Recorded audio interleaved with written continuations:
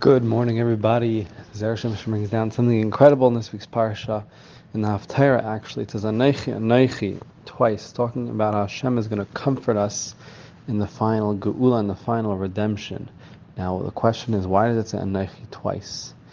When Hashem took us out of Mitzrayim, He said "Anochi" once, and our sin when we got to Torah over here is saying "Anochi" twice. What's the significance? And the significance is as follows: when a king banishes his wife, banishes the queen, and essentially divorces her, sends her out.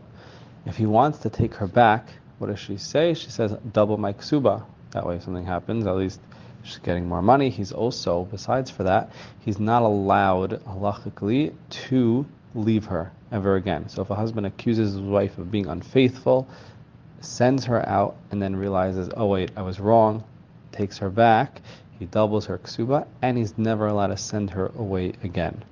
Now, the same thing goes for us with Hashem. Hashem is saying, Hashem initially sent us out, we weren't being faithful to Him, but now He's going to see that we are and bring us back, and it's comparing the Anochi Anochi to the double ksuba, showing that this final geula is going to be everlasting.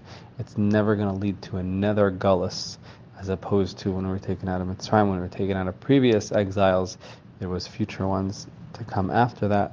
This final exile, when we're taken out of it, there won't be another one after it, and we learn that from Anochi Anochi.